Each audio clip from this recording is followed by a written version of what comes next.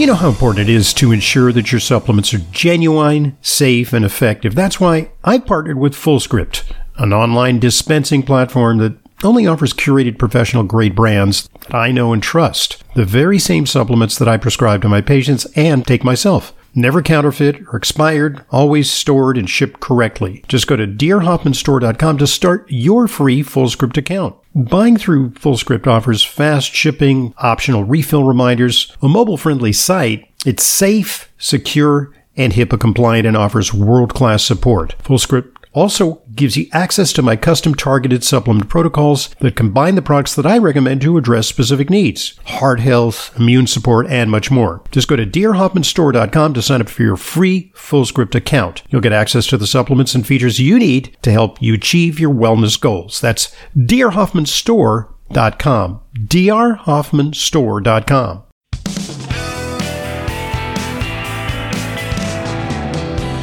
Welcome back to today's Intelligent Medicine Podcast. I'm your host, Dr. Ronald Hoffman. This is kind of a mix of the practical and the theoretical because we're talking about specific measures to prevent dental infections and prevent respiratory infections. Dr. Lon Jones is, in addition to being a board-certified doctor of osteopathic medicine with a graduate degree in the history of science. He's also the inventor of Xlear, Xlear nasal spray. You can find out about them at xlearclear.com. But when it comes to the theoretical, he's done a deep dive on the faults in the current medical system, how we got there from a time when Hippocrates declared that food is medicine to a time where we kind of relegate nutrition to the back seat. And prize high-tech, expensive, and sometimes side effect-laden cures. Common Sense Medicine, Healing from the Inside Out and Stopping the Next Pandemic is the book. Let's tackle the big question because, you know, as someone who studied the history of medicine, how did we get here? How did we get here from a system of medicine which, I mean, look, there's no question we've made outstanding medical advances. But on the other hand, there's been a big burden in terms of costs, side effects, and the undermining of our natural resilience. How did we get here? The best measure that we found for healthcare is life expectancy. And if you look at the U.S. life expectancy since we started getting information about it, from 1850 to 1950, life expectancy increased about pretty close, right on 3 years per decade. From 1950 to 2000, it dropped to 2. The last couple of years, it's been negative. It's going backwards. It's not a very good. It's going backwards. Yeah. That's not a very good measure for what our healthcare system is doing. And to my way of thinking, the drop from 3 years per decade to 2 years per decade in 1950 followed third-party insurance. And what that did, you know, we like it when somebody else pays our medical bills. We don't even think about it. But what that does is change the emphasis in the system from looking at health to looking at profit. And that's not a good change for a healthcare system. We had drugs take off at the same time.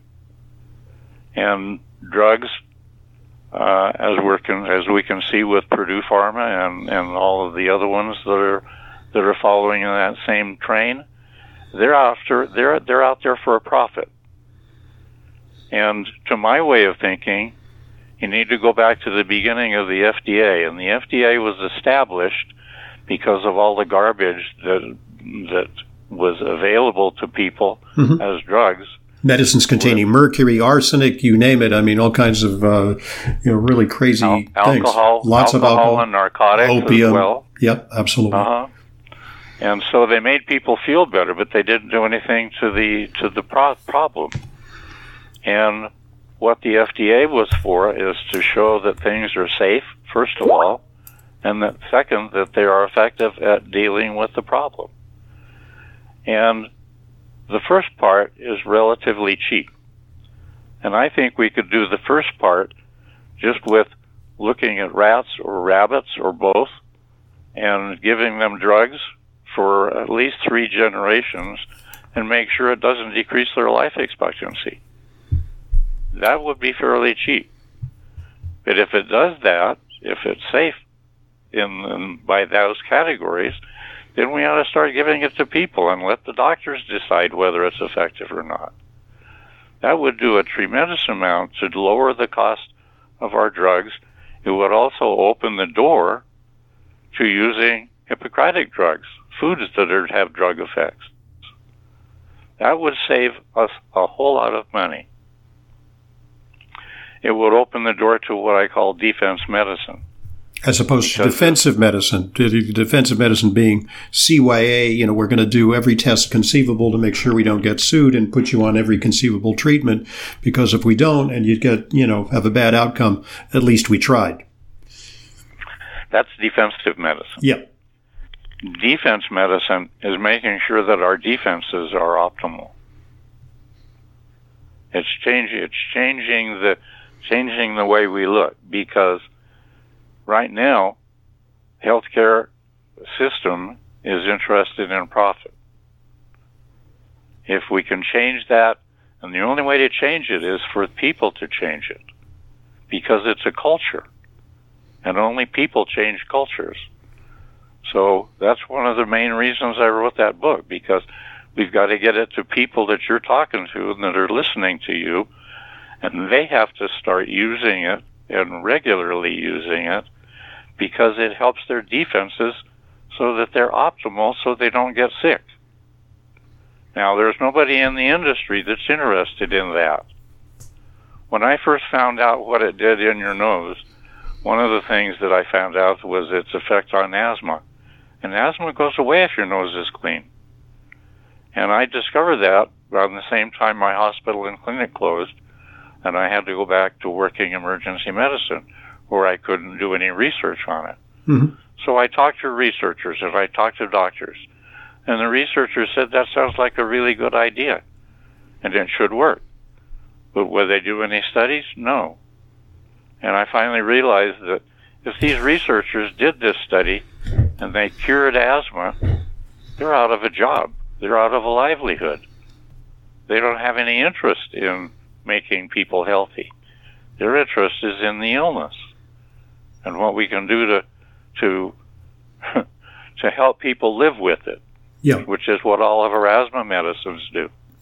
Coming up with ever more powerful and potentially expensive drugs that exist under patent protection for a finite period of time. And then when that runs out, they become generic. Then we're looking for the next best thing. Talk to me a little bit about the role of the independent physician, because I have a long medical career, but your medical career spans many more years than mine. And you started out I believe in rural Texas, if I'm not mistaken. And you were kind of an independent primary care doctor, family doctor. You took care of kids. You took care of women's health care problems. You took care of adults. You kind of were one-note Charlie, dealing with everything. And as the years have progressed, we've gotten more into specialization. We also gotten to the point where doctors don't own their practices. They work for hospitals, or worse yet, they work for HMOs, which are controlled by big medical conglomerates. And their autonomy is severely limited. They become kind of servants of the insurance companies, and they're also subject to all kinds of cost containment measures, so-called, that limit their options. So is that something you experienced in your career?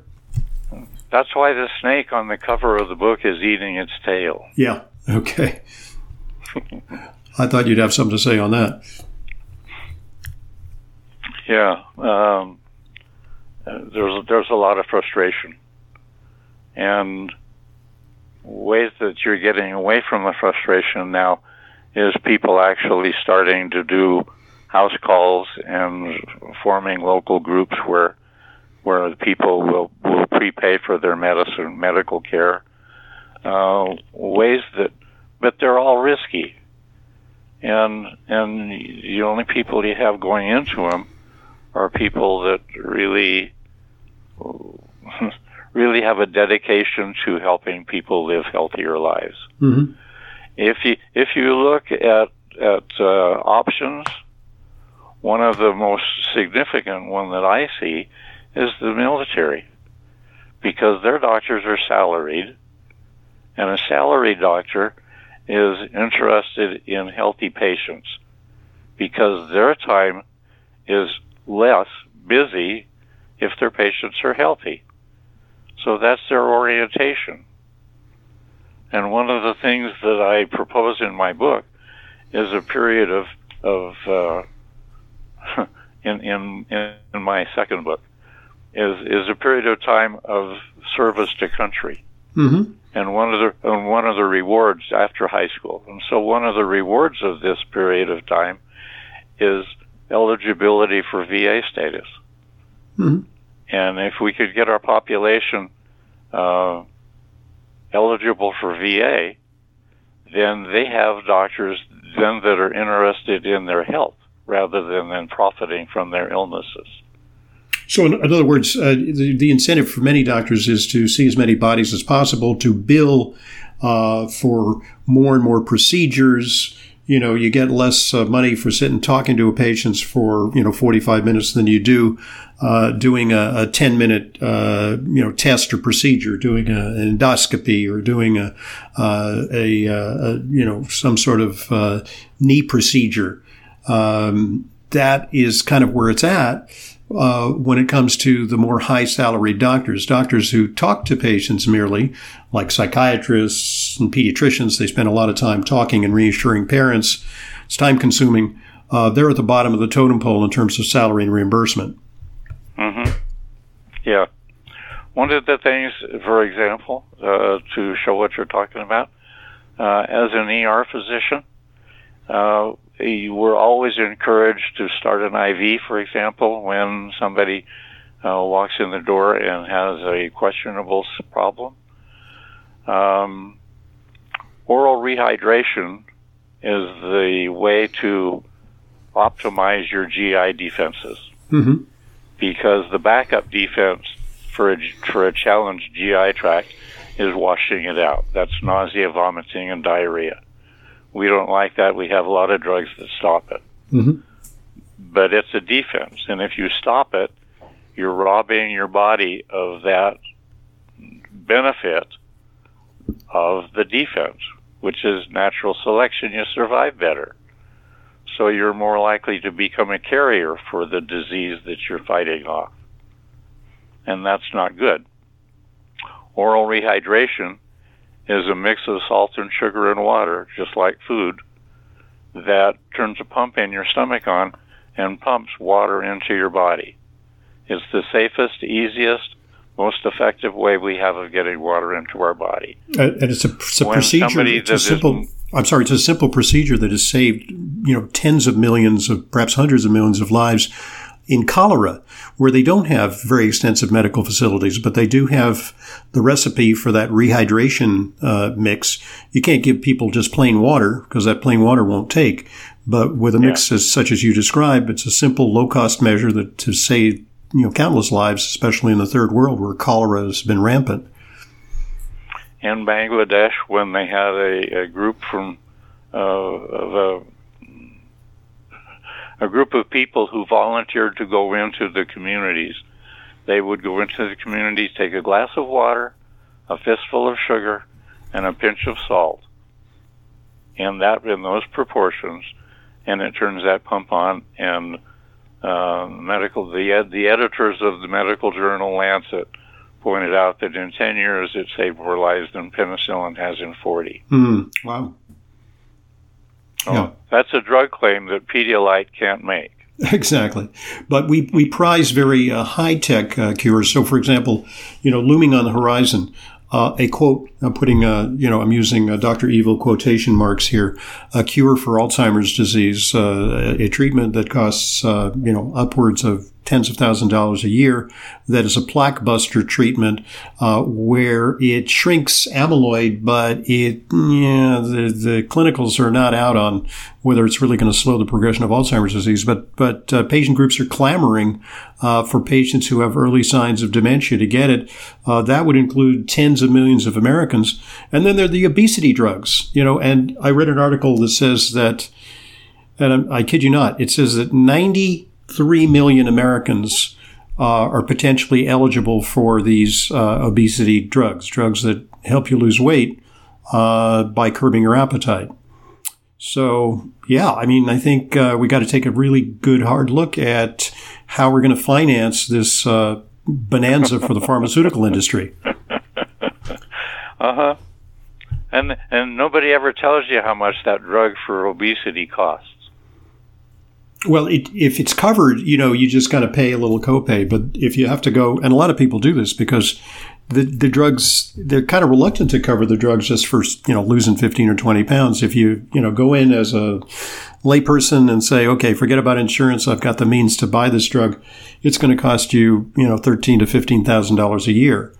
And if you're out of pocket, you stop taking the drug and the weight comes roaring back. So, yeah, I think these are sort of signs that our medical system is capable of making amazing breakthroughs. Let's acknowledge the technical acumen of people who come up with these, quote, solutions. But I think what you're talking about are more fundamental ways that we can get our health on track. Yes, and if you put people in control, and that's the other thing that I talk about in the book, because our system blames people and their habits for their illnesses, and that's probably the major cause behind that. But if you look at what makes people healthy, or what healthy people show, you wind up like Aaron Antonovsky back in the 1970s. And he studied a group of healthy people and found out that they had what he called a sense of coherence. And a sense of coherence is made up of a sense of understanding, a sense of meaning, and a sense of control. Now, there's nothing that our healthcare system is doing for any of those elements of coherence. They're taking control away. They don't want you to understand because it's too technical. And they want you to do it alone, so there's no meaning involved. But if you have a healthcare system that tries to establish that sense of control and coherence, then you're looking at something that is beneficial, and it's something that'll work, and it'll keep people healthier.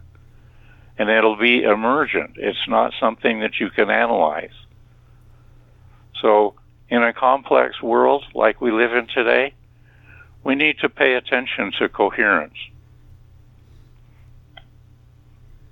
And, I think the health of a society or the health of individuals reflects the health of the society.